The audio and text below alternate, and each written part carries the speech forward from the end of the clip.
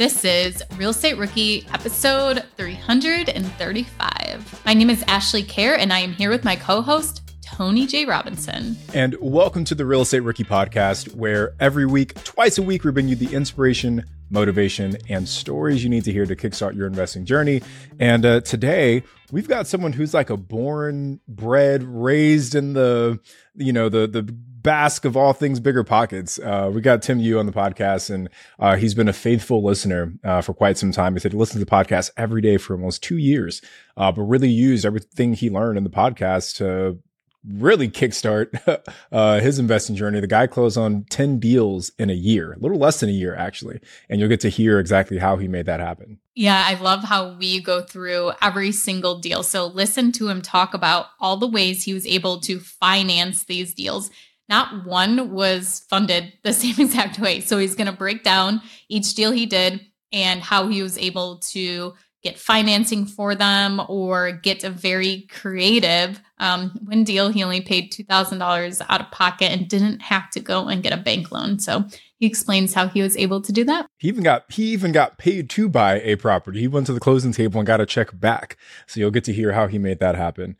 But overall, Tim is just like, I think, a shining example of what happens when you're a big part of the Bigger Pockets community. He was active on the Real Estate Rookie Facebook group and the YouTube channel, on the actual podcast itself and the forums. And it's like, when you do those kinds of things, good things typically happen. So if you're part of the Rookie community, and you haven't yet, we would love if you could leave us an honest rating and review. We're at 1,595 ratings as of this recording. So hopefully by the time this airs, we're at like 1,700. We should be there at least. But take a few minutes. Let someone know what you think about the show. Because honestly, the more reviews we get, the more folks we're able to reach. And hopefully that leads to more stories like Tim's. So take a few minutes, leave that review for us. And if you have a story like Tim's, or you just completed your first deal, we would love to hear about it. Please apply to be a guest on our podcast by going to biggerpockets.com/guest. And I will tell you that if you don't think that your story is good enough, it probably is good enough, and we'd love to have you on.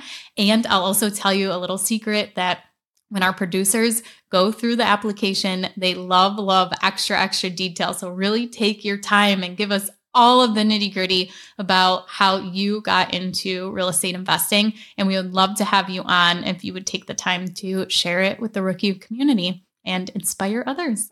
Remember when you had to pay to get a lead's phone number? It was like the dark ages, until Deal Machine made skip tracing a thing of the past. Now, with your Deal Machine plan, you'll get unlimited access to phone numbers and contact information for no extra cost. That's right, get high-quality, reliable information trusted by leading financial institutions, all fully compliant with the federal Do Not Call list. Explore over 150 data points, including age, gender, marital status, occupation, and a ton more. Trust me, this is the data you need for off-market deals. With new filters, people flags, and color-coded phone numbers, lead management just got a ton easier. Ready to step up your investing game? Sign up for a Deal Machine plan today and gain immediate access to this unlimited treasure trove of contact information and phone numbers. Just head to dealmachine.com/BP. Transform your lead generation and deal-making strategies with Deal Machine. Sign up today and start exploring the unlimited possibilities at dealmachine.com/BP.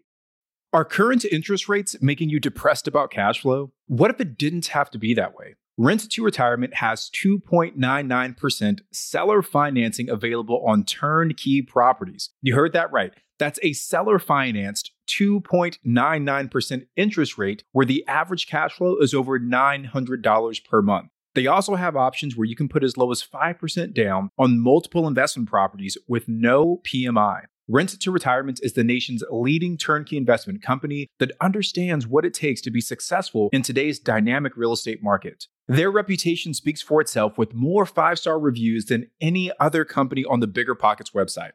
Rent to Retirement offers fully turnkey properties that are newly built or renovated, leased and managed, allowing you to invest with confidence in the markets that offer the best returns. To learn more, visit renttoretirement.com. That's renttoretirement.com. Or text REI to 33777. Again, text REI to 33777. We know, and you all know, why it's super important that good tenant screening is absolutely critical to your management process. Luckily, RentRedi, the comprehensive property management software, has a new feature that makes tenant screening a complete breeze. In addition to TransUnion certified tenant screening, RentRedi now offers proof of income verification. So RentRedi's automatic tenant proof of income verification ensures an in-depth check of each applicant's financial stability and earnings. With Plaid certified tenant income and asset reports, you can see a potential tenant's income summary and total earnings by month. It's time to say goodbye to that whole gut check tenant screening and feel confident renting out your property with RentRedi. Now, RentRedi is included in your pro membership at BiggerPockets. If you're not a pro, they're offering the 6-month plan for only $1. Visit rentredi.com. That's RentRedi.com and use the code BP Investor. That's BP, like BiggerPockets, Investor for 6 months of RentRedi for only $1. Welcome to the show. Thank you so much for coming on with us today. Can you tell us a little bit about yourself? Yeah. Hey, I appreciate you guys bringing me on the show. I'm Tim. I'm 30 years old. I'm actually a full-time Army officer stationed at Fort Knox, and I live in Louisville, Kentucky. I started investing back in November 2022, and I kind of dabbled in a lot of different things throughout the last year. At first, I wanted to do long-term rentals through BRRRRs, and then I ended up having a love and passion for fix and flips. And then I went into the creative space, and that's where I'm kind of right now. So awesome. So before we go any further, just kind of give us an overall picture of what your portfolio looks like today. Yes. So I have 2 duplexes. I have 3 single families in Louisville, Kentucky. I have 2 partnerships in Oklahoma. They are 2 single families as well. And then we also have a fix and flip partnership in Atlanta, Georgia. I'm currently working on a fix and flip right now in Louisville, Kentucky, which we just started renovations, and then we're closing on a property in a couple of weeks, which is a seller finance deal. So you had said 2022. So this was all within a year. Yeah. So November will be my 1-year anniversary of awesome. Real estate investing. That is amazing. Yeah, so it's been so fun. I just want to ask something because let me ask this question first. Before you got that first deal in November 2020, how much time would you say you spent educating yourself, kind of getting yourself mentally to a point where you were like, okay, I'm ready? Yeah. So there was a lot of things that I kind of did. So, I was always an investor of some sort. I had that mindset with stocks. So I did, the 401k, I did the Roth IRA type thing. And, my brother-in-law is actually a big investor, with stocks and stuff. So he would teach me, hey, if you make $50 mowing a lawn, put half of that away in a 401k, and then you can keep that half to spend it. And he told me that when I was 11 years old. So I've always, as soon as I started working a full-time job, I always decided to put money away into my investment accounts, which we'll go into that probably later of how I, used it to invest in real estate. But prior to that, I live in Louisville, Kentucky. So if anyone's in the military, especially the Army, you know that all the duty stations are terrible locations. And, I was single at the time, so I wanted to live in a city. So I had to commute to work every day. So I drove 50 minutes each way every day for 2 years. And I kind of got started on real estate by listening to you guys. So I listened to the Rookie podcast every single day for almost 2 hours a day for a year and a half. And so you're sick of us by now. No, I still listen to you guys. It's absolutely incredible because, I sat in my car one day and I realized I was listening to you guys for a year and a half and I never did anything about it. I always wanted to say, hey, I wanted to buy a house now, but maybe I'll just do it later. And, I ran into a real estate agent by chance when I was trying to get out of my rental lease. So I was asking the lady, hey, when do I need to tell you I'm moving out? And she's like, why are you moving? Well, I want to go buy a house. And a real estate agent literally walked around the corner and was like, hey, I'm an agent. Do you want to work with me? No way. And I still work with her to this day. She's incredible. And I was like, let's do it. Let's go get a property. That's a lesson learned for all of our agents that are listening to the podcast. Just lurk around corners and just wait until you hear someone say that I want to sell my house. But But Tim, so you have this year and a half journey of like educating yourself, which is what I've found is like kind of the typical time range for people that really take action is somewhere between like a year to 2, or 6 months, like a year and a half is like a good time frame typically. But you close in that first deal and then you just go on like a rampage, right? Where you've got like 10, 11 deals done in a year.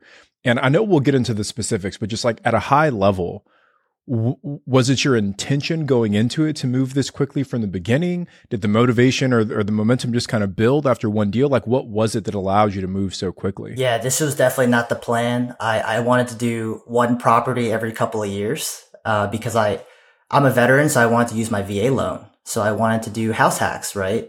That was the big strategy that I wanted to start off with, which let's house hack a deal or let's, renovate a property in Burr and just slowly grow from there.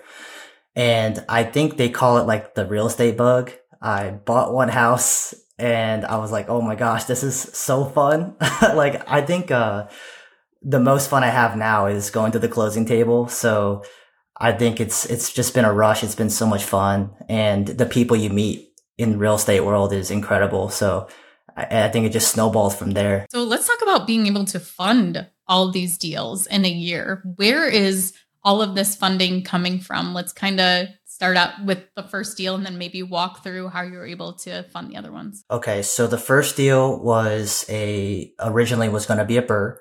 So it was around Thanksgiving time. I was walking in the park with my girlfriend at the time, who is now my fiance. Congratulations. Thank you, man. I appreciate it. And she was actually yelling at me saying, hey, get off your phone. We're outside. Like, enjoy the weather. And I'm creeping on Zillow the whole time. And it was on the MLS and a house was $100,000 and it actually dropped to $50,000 overnight. So we went to go see it. There was definitely something wrong, but there was a squatter in the property, that the seller had to get rid of and he was out of state. So I offered $40,000 cash to purchase the property. They accepted the contract like the next day and I realized I didn't have that money in my checking account. So I asked my agent like, hey, what do I do? And she's like, look at hard money loans. And I had no idea what they were. So I went on YouTube and became a YouTube warrior and was just watching videos on hard money loans. And I ended up linking up with a hard money lender at one of my local real estate meetups.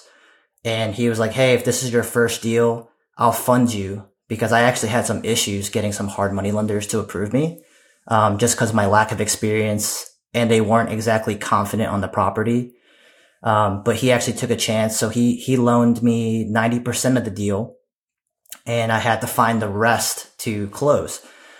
So I begged my parents. I was like, hey, loan me some money. This is going to work out. And they actually said no. So they're like very old school. We don't have like a financial background. Like they had all their money in a checking account and, for the last 20 years. So they didn't really feel comfortable with this type of investment. So what I did was I was like, well, if you don't lend me the money, I'm going to sell my 401k off and I'm going to fund this deal myself. And that's kind of what I decided. And, it's like we talked about earlier, my whole foundation was stocks, and invest for 30, 40 years and retire off that money. And, I'm sitting in my room, like contemplating, liquidating the account. Pushing that button. Oh my gosh. And, they had to call me and say, are you sure you want to do this?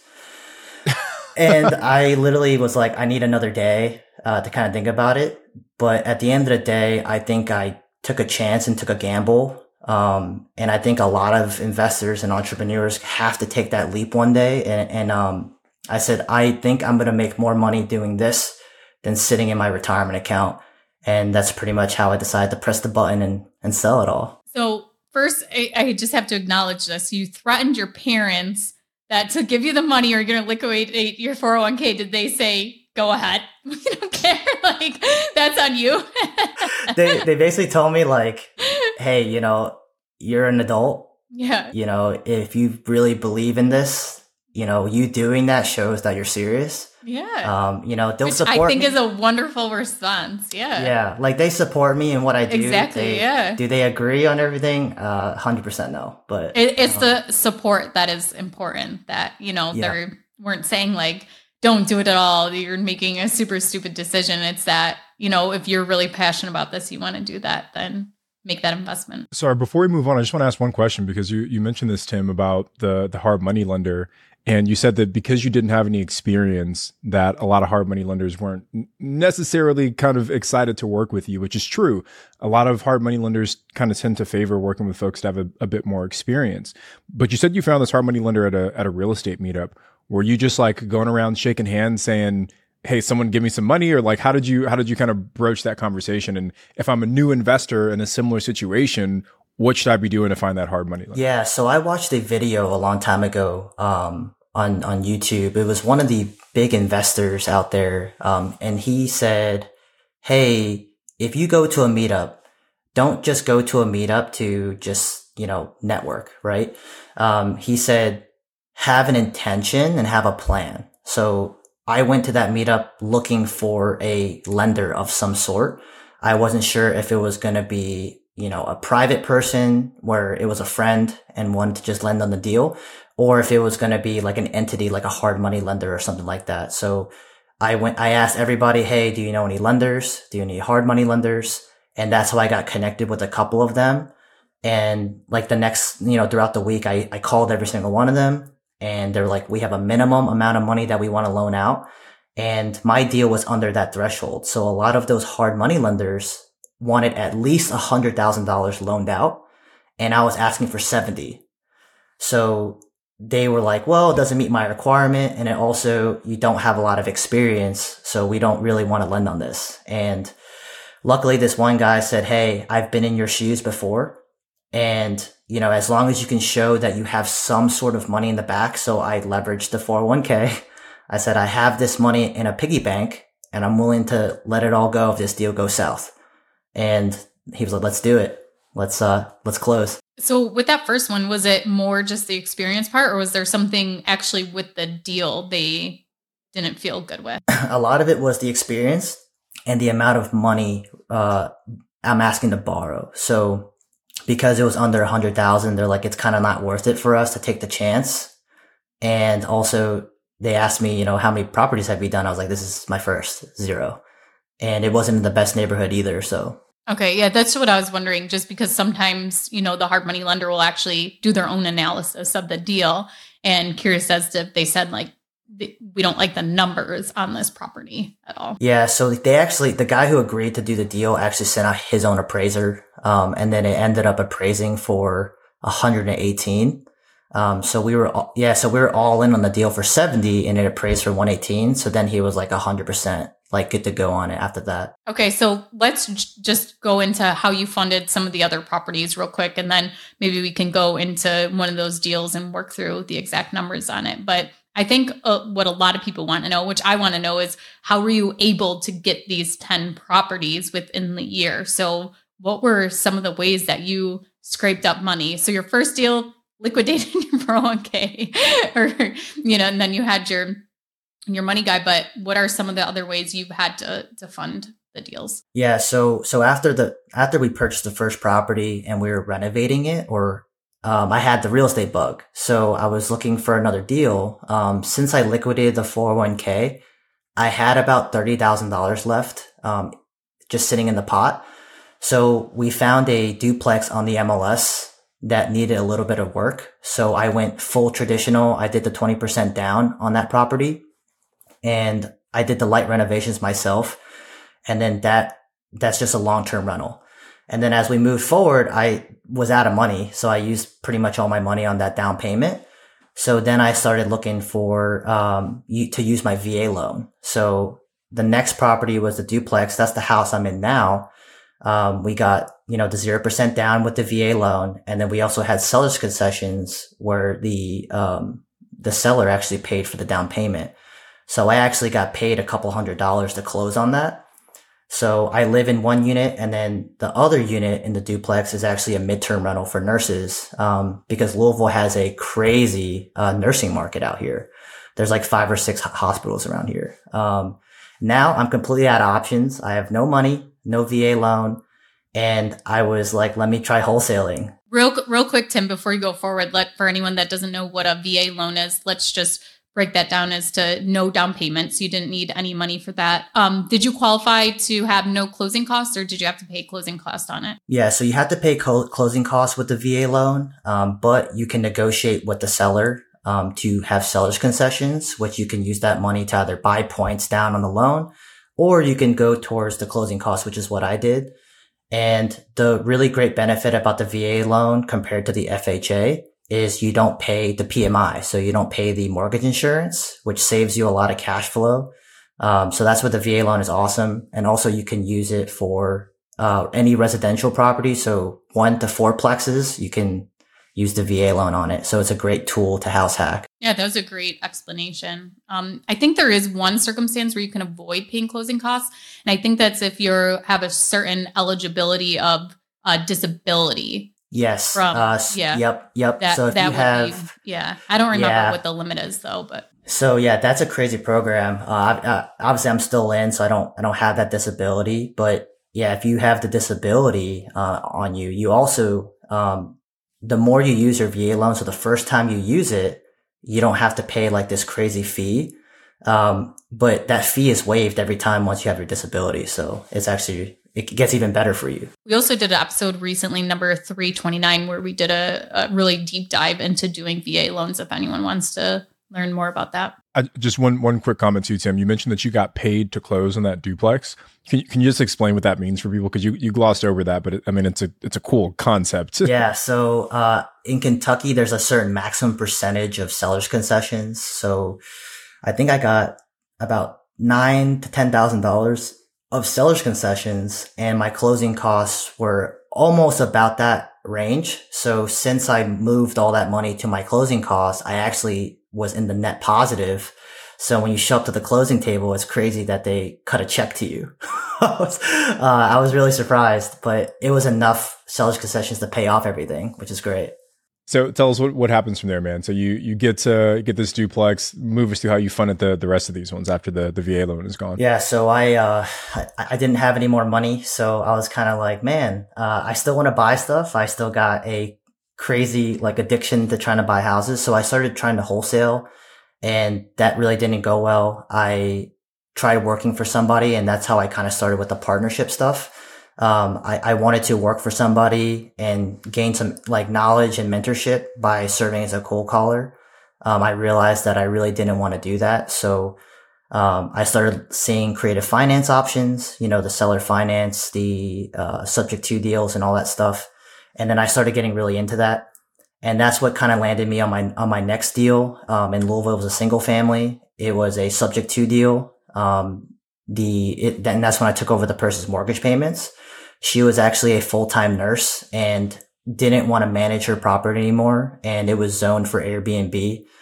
So when we talked to her, she wanted to listen on the market, but it had no equity in the deal. So if she sold the house, she would actually have to lose money to do so. So what we tried to do was, I actually pitched arbitrage. I didn't know how to do that. She didn't want to do that. She wanted to sell it outright. So explain what arbitrage is real quick. Yeah. So it's when someone leases a property from somebody and furnishes it and lists it on Airbnb, and the person who furnished it manages the property, and you don't own the property at all. So the seller or the person who owns the house still owns it. They're just leasing it out to you, and you're doing all the legwork on it. So that's how you can generate, that short-term rental revenue without actually owning the property. And, I hope that was a good enough explanation. Yeah, that was great. But yeah, she didn't want to do that. She wanted to sell it outright. So I literally talked to her on the phone for like 2-3 hours about subject to and if it was legal or not. And, we actually convinced her to do it. And then I ended up buying it subject to, and then I actually turned that into a midterm as well. All right, so let's break down what subject to is for folks that aren't familiar with that phrase as well, Tim. Okay, so purchasing a home subject to is when you take over an existing mortgage.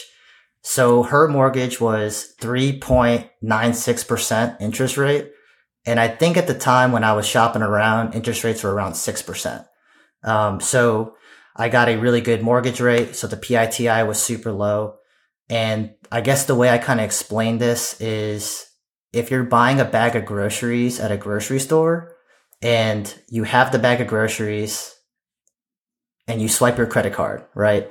Who owns the groceries? You do, right? You're holding the bag of groceries. If you give it to your aunt down the road and you give her the bag of groceries, who owns the bag of groceries? Your aunt. And how do you prove who owns the groceries? It's the receipt to the grocery bag. So we treat the receipt of the groceries as the deed to the property. So they give us the receipt or the deed to the property, and then we just take over their credit card payments or their mortgage payments. And you're now the owner of the house. That's a really cool explanation. Great. Yeah, good analogy. Yeah. Thanks. Yeah, no. Yeah, no. That's like better than Pace described when he was on the podcast. I mean, like, you know, we heard that story from Pace, so it's like burned in my brain, but I think that's a great story to kind of explain sub 2. Yeah. So, so I paid her $2,000 on top. So we took over the property, we took over the mortgage, and we gave her $2,000 on top. And the incentive was she was going to lose $7,000 in the deal. So, you know, she, instead of losing 7, she gained 2,000. Now she doesn't have to worry about the mortgage, and we took over the property. So let me ask you this, because this is something I've always wondered, especially when Pace talks about sub 2, and I see a lot of agents who like specifically go towards vacation rentals, short-term rentals, saying buy houses at sub 2. Are a lot of these people selling? Like, so if they have that really great interest rate, they probably bought it within the last 3 years, and it seems like some of them are selling because it's not profitable for them. Why would somebody else want to come in, take over, so they'll have the same expenses from them and kind of take over those payments and then renting it out? What is the thing that I'm like missing in this gap? Is it poor management? Is there not taking advantage of pricing? What am I missing in that scenario? Is to someone's not making money on this house, they want to sell it. Why would I come in, take over their payments? I think people try to get into the short-term rental business, and especially if they're out of market. So if they're out of state, I think it's to our advantage as creative finance investors, because they think it's going to be super profitable until they realize they got to deal with the constant turnover, managing the cleaners. And then also, if they're out of state, they probably have a property manager, and they're paying a lot of money to manage these short-term rentals. For us, or for me, like in this market, if I take over someone's mortgage and I keep, you know, all the PITI the same, I'm probably going to save a lot of money on managing the property myself in the market. And also, you save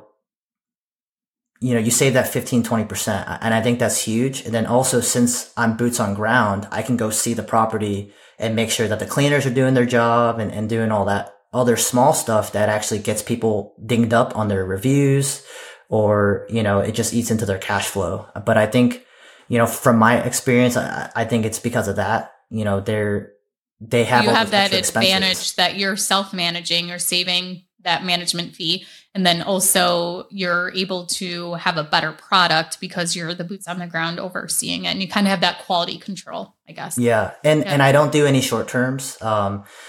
That short-term rental that probably would have done well as a short term, I just turned into a midterm because I have the midterm in the other unit right here. So I have some experience with that.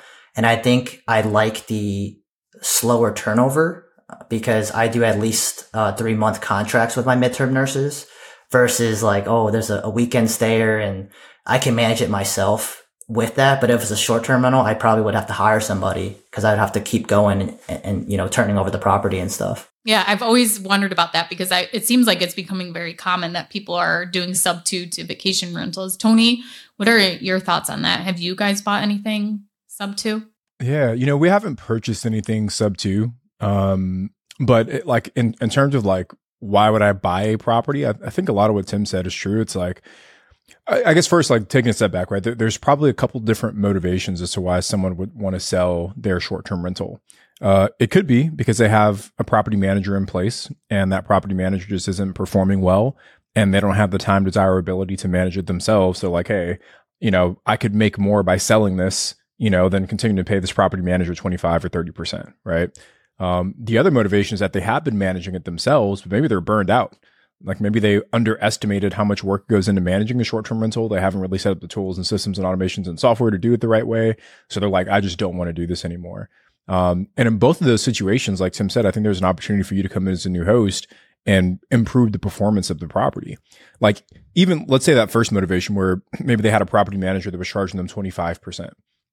If I come in and, I'm self-managing it myself, I'm immediately adding 25% to the bottom line, even if everything else stays the same. And that could be a big difference in profitability, right? I might have to pay my VAs a few bucks an hour, but it's significantly cheaper than 25%. Or maybe they weren't doing things like using dynamic pricing tools. Maybe they weren't, maybe they have really old listing photos. Maybe they hadn't changed the linen since the 80s. Like who knows what it is, right? But you come in, do a little bit of a refresh. And I do think there's an opportunity there for folks.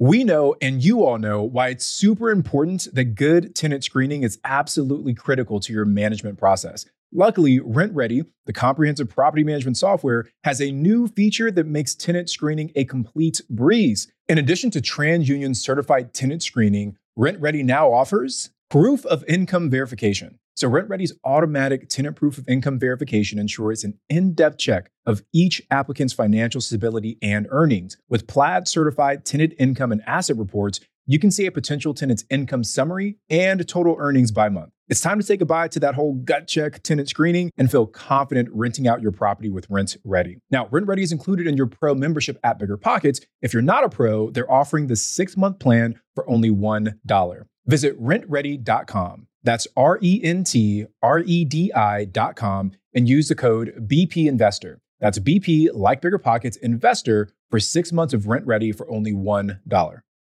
Hiring? Your search is over. Really, there's no need to search. Match instead with Indeed. Indeed is your matching and hiring platform with over 350 million global monthly visitors and a matching engine that helps you find quality candidates super fast. Ditch the busy work. Use Indeed for scheduling, screening, and messaging to hire top talent faster. Speaking of top talent, 93% of employers agree Indeed delivers the highest quality matches compared to other job sites. But why do I love Indeed? Because I'm busy and scrolling through 300 resumes is not helping my business grow. It's actually making it slow. With Indeed, I can hire faster and know I'm getting someone who can do the job. And listeners of this show will get a $75 sponsored job credit to post your jobs with more visibility at Indeed.com/rookie. Just go to Indeed.com/rookie right now and support our show by saying you heard about Indeed on this podcast. Terms and conditions apply. Indeed.com/rookie. Need to hire? You need Indeed.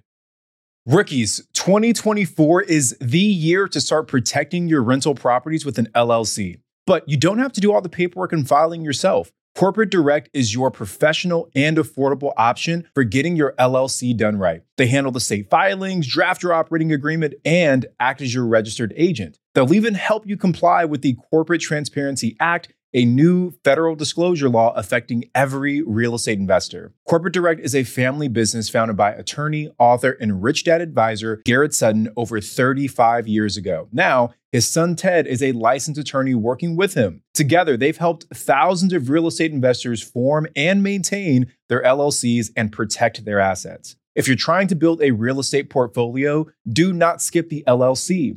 Head over to corporatedirect.com/biggerpockets to schedule a free 15-minute consultation with an incorporating specialist. Mention Real Estate Rookie and get a $100 discount on your formation. That's corporatedirect.com/biggerpockets. Okay, so Tim, sub 2, what's your next financing you did? We've got the VA loan, sub 2, liquidating a 401k. Yeah. So now we go into the partnerships in Oklahoma and Atlanta. So, I actually met these partners through a mentorship that I joined down the road, and I met those partners through there. And, for the partnership stuff, it's a really scary game too, because you're not only marrying the deal, you're also marrying that partner. So the ones in Oklahoma, I actually met somebody out there that does GC work himself. So he does all the renovations and manages those type of projects. And those 2 deals were actually sub 2 deals as well. And I funded the deals by raising capital. So I brought the money to the table into the deals, and then he managed the project and found the tenant buyer. So How we got rid of those deals as long-term rentals were we actually lease optioned those two houses out to end buyers. And Can that's you how we explain funded those what deals. that process is, doing a lease option?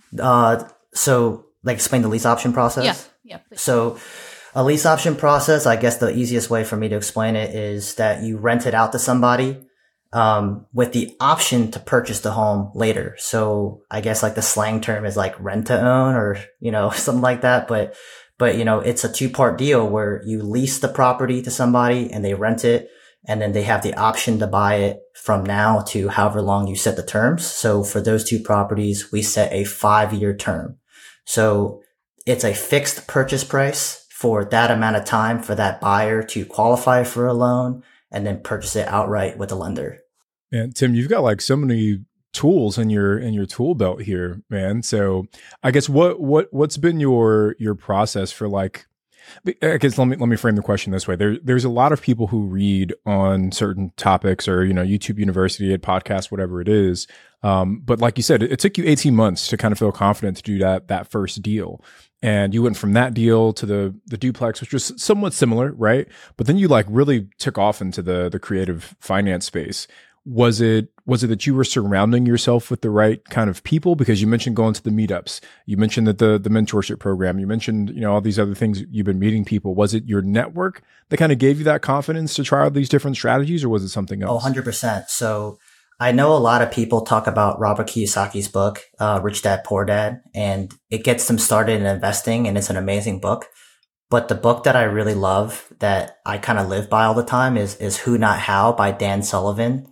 That book really changed my mindset with business owning and entrepreneurship because it really talks about instead of you spending hours, months, and years learning a strategy like lease option, to finding the person, in your community or in your mentorship program that has been doing those type of deals and to find those people to help you, right? The who's in your world to help you, catapult your career or catapult your journey.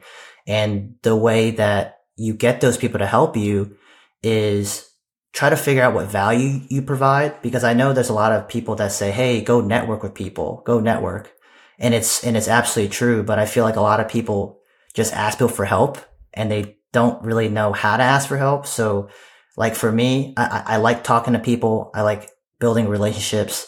And I think that's where I kind of figured out like, hey, that's how I'm going to bring value to the team. Like, let me go talk to investors and bring some money to deals because I don't have the money myself and I'm not generating the leads myself.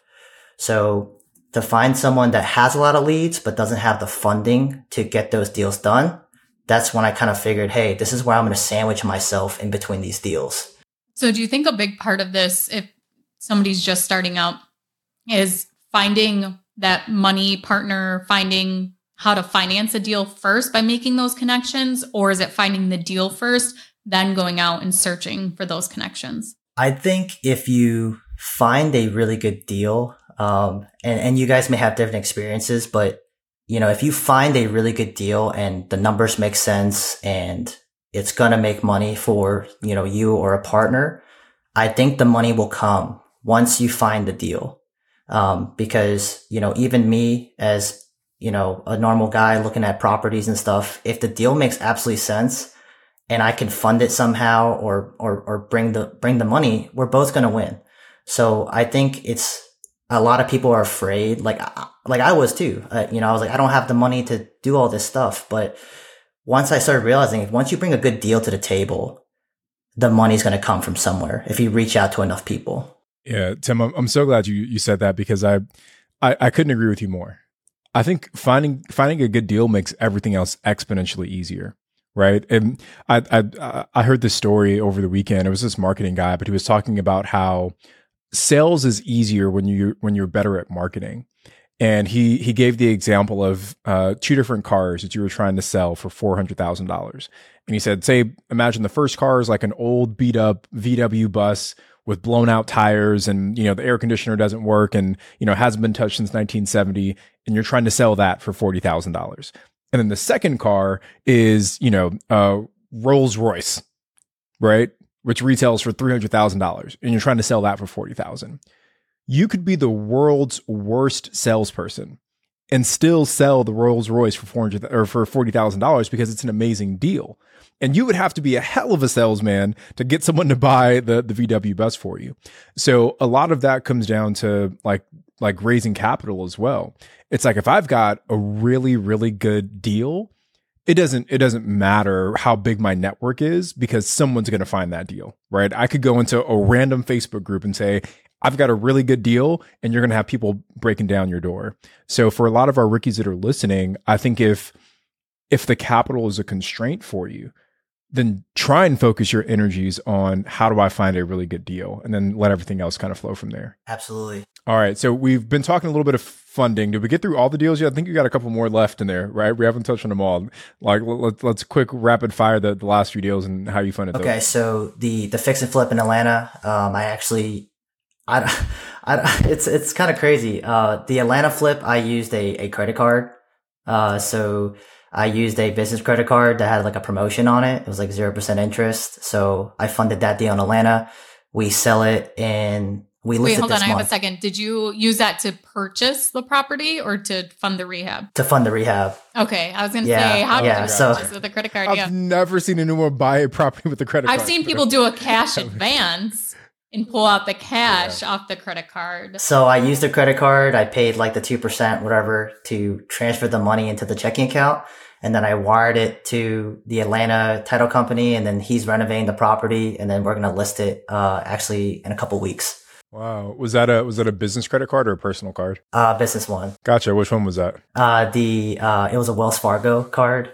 So it had like a interest. It had 0% interest for like, I think 9 months. So it's coming due soon. So we gotta sell this house. Well, I used the Wells Fargo one too for a fund to rehab. We actually did it for all the materials. So we didn't do a cash advance or anything, but we did it for all the materials.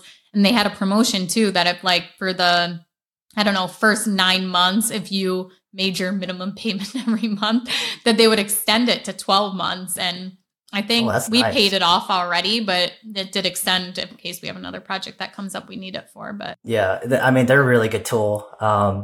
They're so underrated.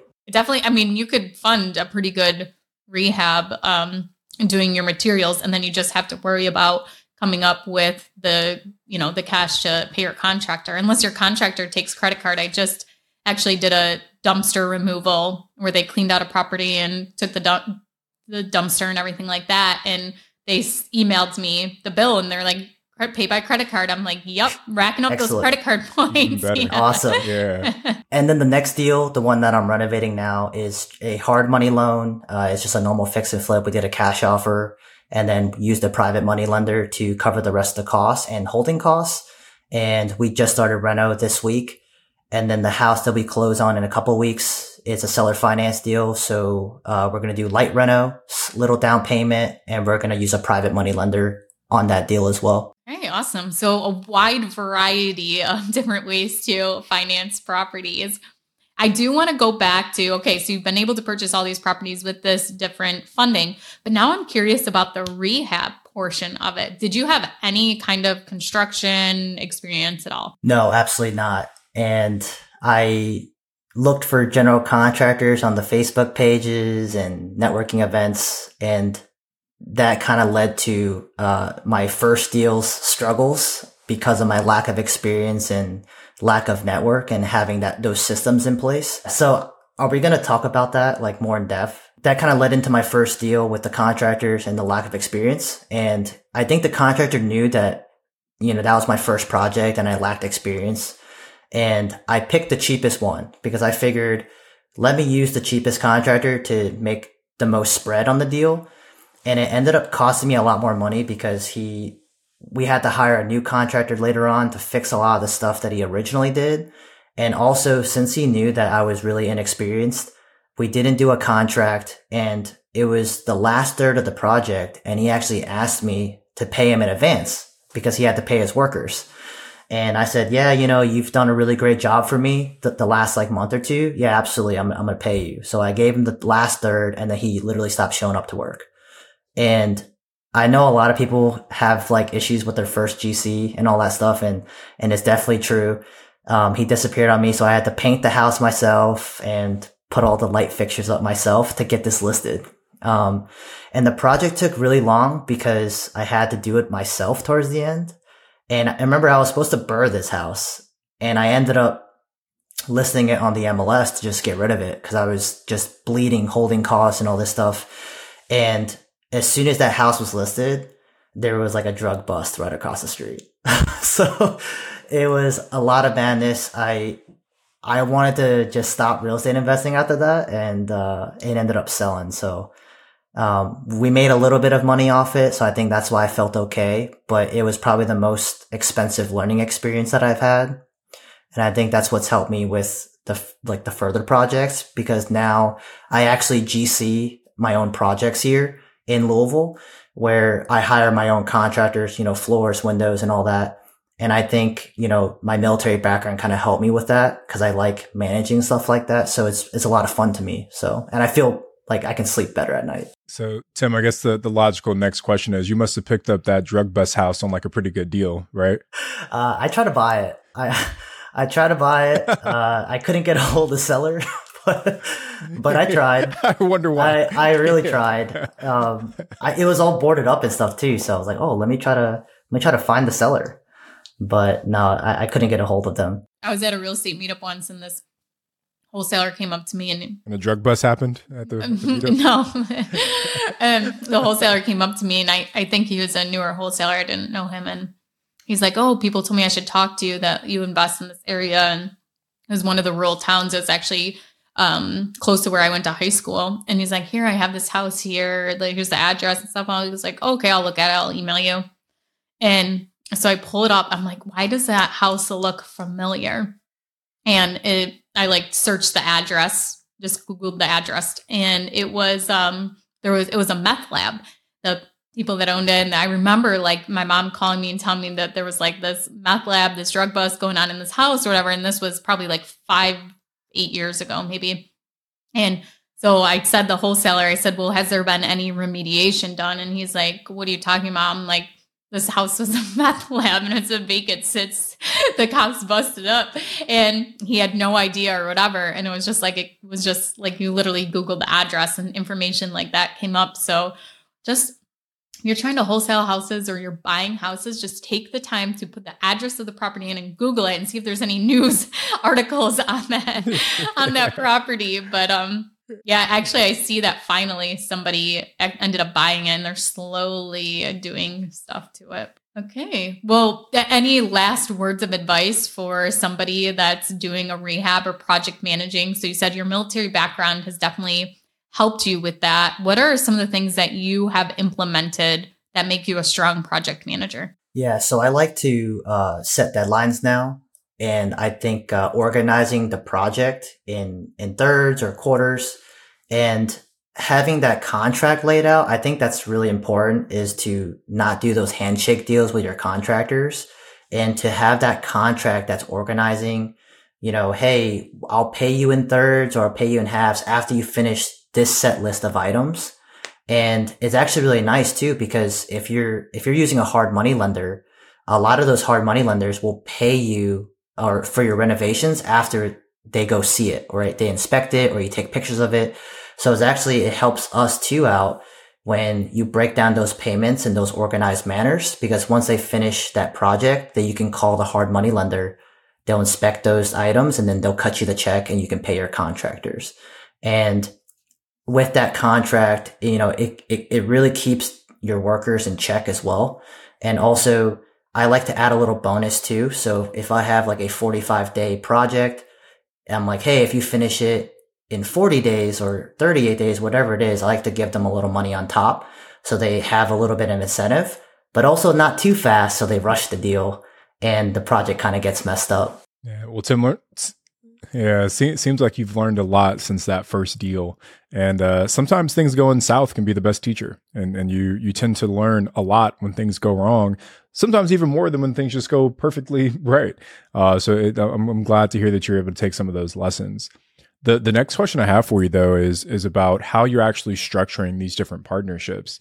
And obviously, Ash and I wrote the book on partnerships for Bigger Pockets. So head over to biggerpockets.com/partnerships. But Tim, would love to hear just your experience on how you've structured these different partnerships across the different deals. Yeah, absolutely. And I actually had a partnership with somebody that didn't work out. So it's not always sunshine and rainbows, but a lot of it is, you find what you're missing in your tool bag. So for me was, the lead generation and, finding someone in those areas, like out of the market or out of your local real estate market to help you. So for me, obviously I'm not boots on ground. I don't know how to generate those leads in those random cities like Oklahoma or Atlanta. And, I met some of these guys through the mentorship, and you always have to do your homework on your partners. Because once you work together, you're stuck together until, a good or bad outcome happens. And a lot of it is to see, instead of just analyzing the deal, you got to analyze your partner. So you got to see what their credibility is, how many deals they've done. So I usually try to find them on social media first to see if they're actually, posting content on Instagram, Facebook, or YouTube, and to see what type of projects they've had. And also, since I've met those guys in a mentorship, I actually asked a couple of guys and girls in my mentorship if they worked with them. And a lot of other students had some really positive reviews about these guys. And so I felt like I can trust them. Got it. I love that you're doing a little bit of homework on people beforehand, right? I think you mentioned this earlier, but sometimes not sometimes, every time, in a lot of ways, getting into a real estate partnership is like a marriage, right? So you really want to make sure that you know who you're, quote unquote, getting into bed with. But Tim, love your story so far, brother. I want to leverage all the experience you've gained this past year and let you answer a question from someone in the rookie audience. So we're going to head over to our rookie request line. So for all of our rookies that are listening, if you'd like to potentially get your question answered on the show, head over to biggerpockets.com/reply. And we just might use your question for the show. So today's question comes from someone by the name of Ja Mac. And Ja's question is, in your opinion, what are the top 3 things that increase rental value? I'm gathering ideas for a home that we bought and plan to rent out. So Tim, in your opinion, how would you answer this question for Ja? To increase rental value, like are they talking about like the rental income, like how much you can charge? I guess let's look at both, right? Both rental value and the after repair value. For the after repair value, you can always, if you have some extra space, maybe, add another bedroom. Or a lot of the projects that I do is we have like huge closets in the master bedroom and it doesn't have a bathroom. So we usually add a bathroom in there because it adds a ton of value.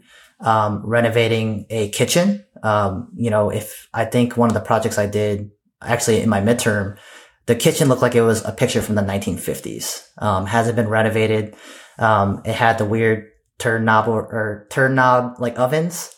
So we modernized that, ripped out all the cabinets and gave it a facelift, stainless steel appliances and all that. But anything that you can add some value to your property will definitely boost your ARV. And obviously if you make things nicer, you can definitely raise the rents of those properties. If you are trying to make it even more profitable, if it's in a really nice neighborhood or a good market for, a midterm, or short term, you can always add value like that by changing the amount of income you're getting. So those are the couple of tips that I can think of right now to boost the value and also to boost your rental income. Yeah, I love that answer, Tim. And I think a big part for me is looking at your comps as well. So like what other properties have sold in that area and what information can you kind of get from those properties that have sold. And we recently had Serena Norris on episode 330, and she came in and just gave like a masterful breakdown of managing rehab. So part of that conversation was how heavily she relies on comps to come up with her scope of work. So Ja, if you're thinking about rehabbing a property, I'd say look at some of those other properties in your area, understand what they're offering to folks, and see what you can do to match. All right, let's go to our next segment here, which is the rookie exam. Tim, these are going to be the 3 most important questions you'll ever be asked in your life, and you're doing it in front of the rookie audience. Are you ready for the exam? I'm ready. All right, man. So question number 1, what is one actionable thing rookies should do after listening to your episode? If you're trying to get started in real estate, And I think you should find a real estate investor focused agent. It's no cost out of your pocket to use a real estate agent. And I think if you find an investor friendly agent that's focused on investments and own their own projects, they can help you, comp, like what Tony was talking about earlier, comp properties, find out what the values are, and tell you what a deal is or what not a deal is. And also when you buy a house on the MLS with an agent, you're not paying the commission. So it's free of charge for you. And I think it's a good way to get started and to also build your network as well. Yeah, I think that's great advice. And BiggerPockets has the agent finder tool too. If you go to biggerpockets.com/agent finder, you can see the selection of investor friendly agents to really help you out. Okay, next question is, what is one tool, software, app, or system in your business that you use? So I actually use your guys' program for my property management. I use Rent Ready because since I'm a pro member, I get it for free. And I've been using it for the last year, and it's super easy. And this is not an ad, but it's super awesome. I mean, it made my life a lot easier because I was super worried about being a property manager. And it's super nice to get your requests for repairs on there. And also it literally goes directly to your bank account. And a lot of your tenants will really like it too. They don't have to cut a check to you. They can just, wire the money to you. So that's my number one software that I use. And they don't have to call you to put in the maintenance request. They can just put it in through the app. Just put it in, super easy. Yeah. But for real estate stuff, I use REI Pro, my REI Pro. So I use that as my system to pull up addresses, to pull up information about the properties. Now that costs a little bit of money, but if you're, trying to wholesale or trying to find some good deals off the market, that's a system that I use. That's interesting. I've never actually heard of REI Pro before. Have you heard of the mesh? Yeah, so it's kind of like PropStream. Interesting. Yeah, there's so many other options that are popping up, and Velo is one that has a relationship with BiggerPockets. Privy is one that I just recently found that actually seems pretty cool. So lots of options out there. But last question for you here, Tim. Where do you plan on being 5 years from now? I mean, if you keep the same pace, you're going to be at like 1,000 doors in 5 years. But what's your personal goal? Where do you see yourself being in 5 years? For me personally, in the next couple of years, since I've been shifting towards like the fix and flips and shorter stuff, I'm really trying to supplement my W-2 income so I can comfortably leave work and start focusing on the business full time. And I started off with the long-term rentals trying to generate, $100, $200 of cash flow a month, but that would take me a long time to eventually feel comfortable to leave my W-2. So, I think in 5 years from now is to focus on real estate full time and start building like long-term wealth with long-term rentals and still using the flip income to survive. But I think in the long run is I would like to start getting into multifamilies, larger than the normal residential stuff. I think it's a great opportunity out there. There's a lot of cool things to get into, and it's something new, something that I'm not familiar with. So I really like learning. So I think that's what I want to get into down the road. Awesome, brother. We're excited to see you make that a reality, Tim. I hope so. So before we wrap things up, I want to give a shout out to this week's Rookie Rockstar. This week's Rockstar is Marielle Lily Walter. And Marielle says, it's almost unbelievable how much life can change in just 1 year when you decide to get out of analysis paralysis, fear, and doubt and go for something greater. 1 year ago, I decided to plunge headfirst into real estate and go hard towards my goals of financial freedom. At that time, I had done just a few real estate deals. Now I'm about to celebrate my 1 year anniversary of taking the real estate plunge and decided to look back over the year. So she says in just 1 year, she's done 12 real estate deals, including 7 flips, 2 apartment building investments, 3 rental properties, and 4 new deals under contract. And she finishes off by saying, your dreams are on the other side of your fear. So Marielle, congratulations. Giving you a run for your money, Tim, with 12 deals in 1 year, but super excited to see that success happening too. Yeah.